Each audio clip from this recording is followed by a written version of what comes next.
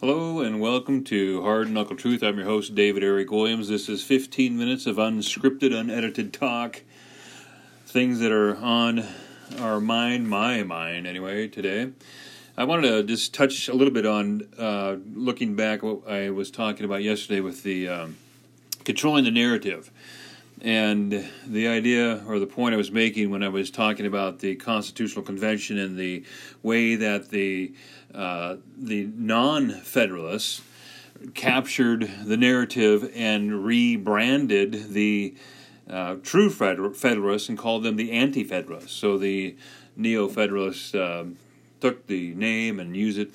Well, we see, the same thing today, obviously. One of the things that comes to mind, of course, is the COVID-19 lies, but how about the insurrection, so-called insurrection, January 6th? That, if there is no other example, that would be a grand example of what I'm talking about, how someone, the ruling elite, has tried to control the narrative and turn this bunch of rabble-rousers.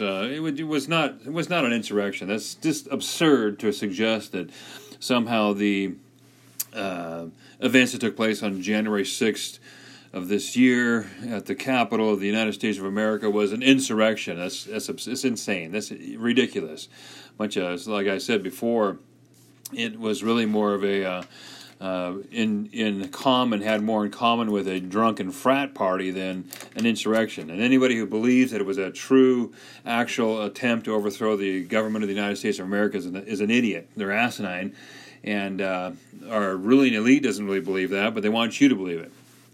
But anyway, that's enough about the idea of controlling the narrative. I will say this, however, what's interesting is that the techno giants that have made it possible for the common man to be a contributor to the narrative here in the meta-modern age.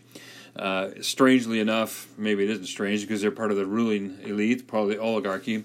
Although they have supplied the technology and the platforms, etc., to move from the postmodern age to the meta-modern age, they are attempting to forestall that change and are using postmodern tactics to try and drive the narrative.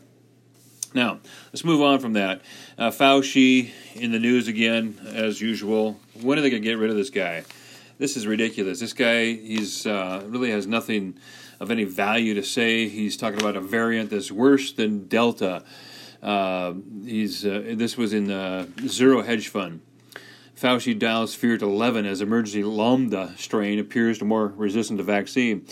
And obviously, Fauci is never consistent. And I don't know why anyone listens to this guy. But the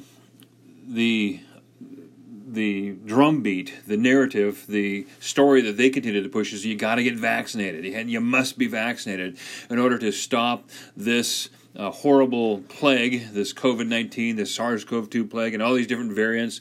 But then Fauci, of course, comes out and says, well, yeah, but these different variants don't seem to be, the vaccination is not as effective as it should be.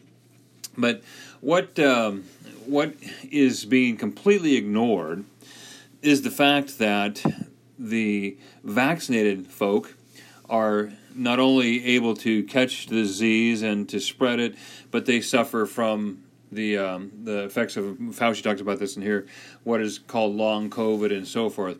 Now, I have heard from several folks that I work with, for instance, that, well, yes, but if you take the vaccine, it's going to mitigate the severity of the symptoms, which, again, there's no proof of that at all. And if you read the information that's provided by the vaccine manufacturers, they say that's a possibility. They don't say that it actually is going to happen. They say it's a possibility.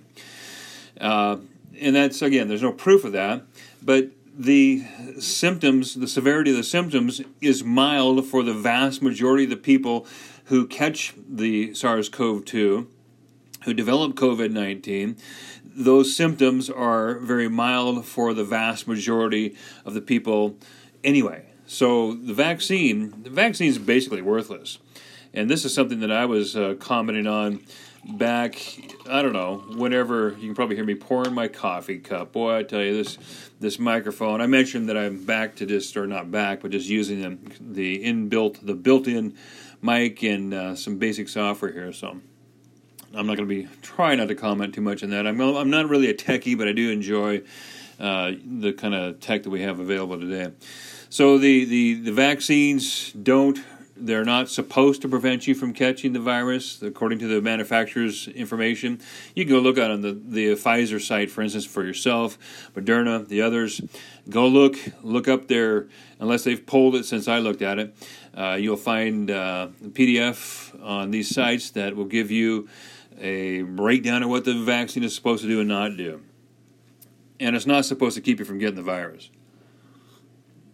There's no proof that it lessens the severity of the symptoms. And again, we're talking about a virus that, from the get-go, we have known it is very mild for most people. It's when it's the demographic of 65 and over, especially even in the 75 and over, that you have a lot of problems, or you can have problems. And even then, I have relatives in their 80s who had the COVID-19, had all the classic symptoms, loss of taste and smell, etc., went in, were tested, etc., and did fine. And this was a relative who, in their 80s, with a heart condition, and within a week was over the symptoms. And that was my experience as well. Within a week, I was actually 5 days, and I kept a diary on this whole thing. 5 days, I was over the primary symptoms. Now, one of the things that isn't discussed much is the empirical proof, and it's not a study, it's just, I guess you'd call it anecdotal evidence, that in Israel, for instance, which is probably the most highly vaccinated nation on earth, they have a 85% vaccination rate among adults. And I think when I'm looking at this article in Deseret News, and this was published July 20, so it's a little older. It's not brand new information, but Israel has been having a recent coronavirus outbreak. And what is most striking about this is that about 60% of the nation's entire population, 9.3 million, has received at least one vaccine dose. Among adults, about 85% have been vaccinated. And what this article is saying is that Israel's vaccinated community is 5 times larger than its unvaccinated community, and yet they're seeing a tremendous outbreak of the virus. 84% of the new cases are vaccinated people. So, I mean, the virus it's not that it's evading the vaccine. It's not even a vaccine. One of these days we'll have to talk about that as well. It's not that it's evading the vaccine. It's just that the vaccine wasn't designed to stop you from getting sick. That's not what it was made to do. The hope was that it would mitigate the symptoms. So, Fauci's out there spouting gloom and doom, but Biden administration is trying to frame any new outbreaks as a pandemic of the unvaccinated. But the truth is, and again, reading from this article in Zero Hedge Fund, this actually came out August 5th, which is this morning. And, let me drop down here to McClatchy article. Recent data shows that vaccinated people who still get infected with the Delta variant also have high viral loads and can spread it to others, even when they aren't showing symptoms or experiencing mild disease. But, if they're not showing symptoms, that's another issue. This whole idea that there's an asymptomatic spread, there's no proof of that. That's never before in the cases of any kind of viral disease. The asymptomatic spread is pretty much unheard of. It just isn't something that happens. It's not a common issue. Yeah, I'm not saying it never happens, but people who are sick get other people sick. And if you don't have symptoms, you aren't sick. You may have the virus on board, but your body is taking care of it. So we have Fauci with his usual gloom and doom. But the truth is that the vaccine is not really doing the trick. It's not doing anything to mitigate the spread of the virus. But the Biden administration, our government officials are trying to tell us that it's because people aren't vaccinated. That's why the virus is around. I have another article I want to touch on here. This is, again, in Zero Hedge Fund.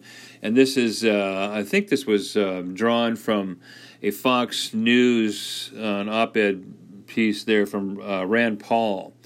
And it's titled, "They Can't Arrest Us All. Senator Rand Paul urges Americans to resist Pelosi and the petty tyrants." And for goodness sake, yes.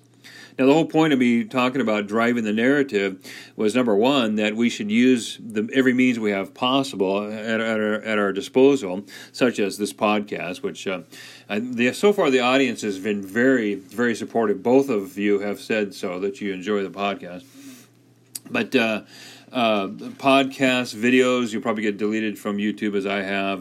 But the point is, there's just in conversation, if that's all you can do, you need to be standing firm for the truth.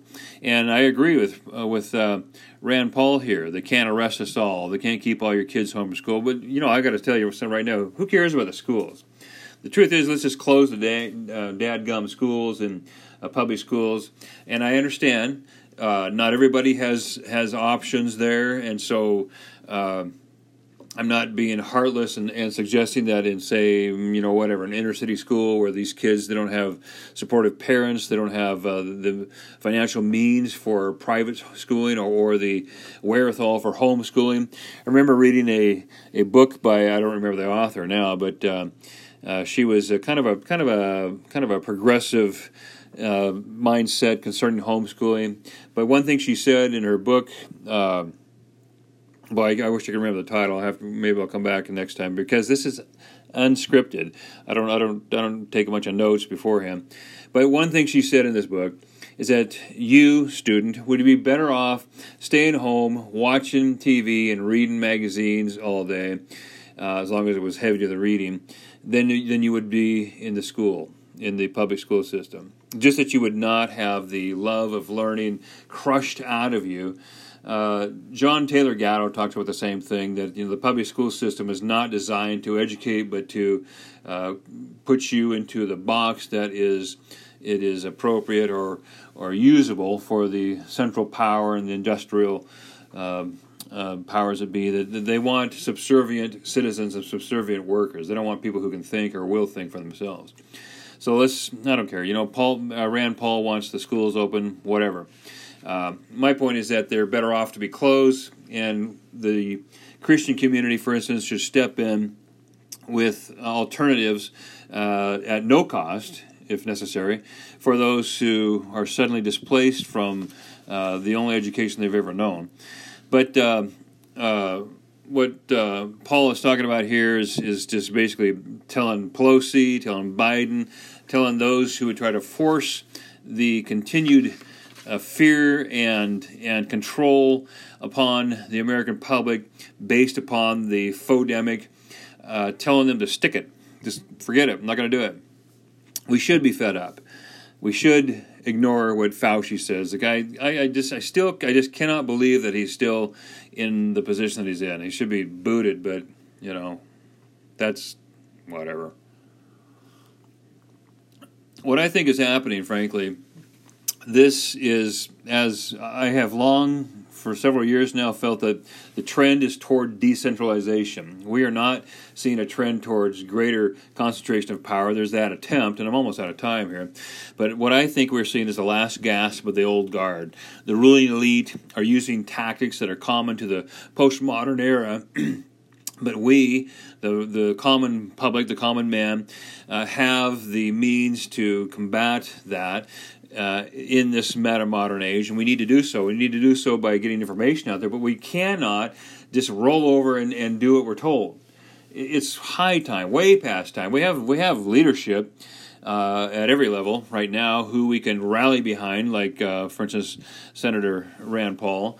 But at our state and local levels, we have to search out that leadership. We have to support that leadership that is saying this is ridiculous. It's been well over, over 18 months now of this foolishness. We've seen that the PCR test is of no value. We see that the vax is a bunch of baloney. And I see that I'm out of time. So we'll be back with you tomorrow.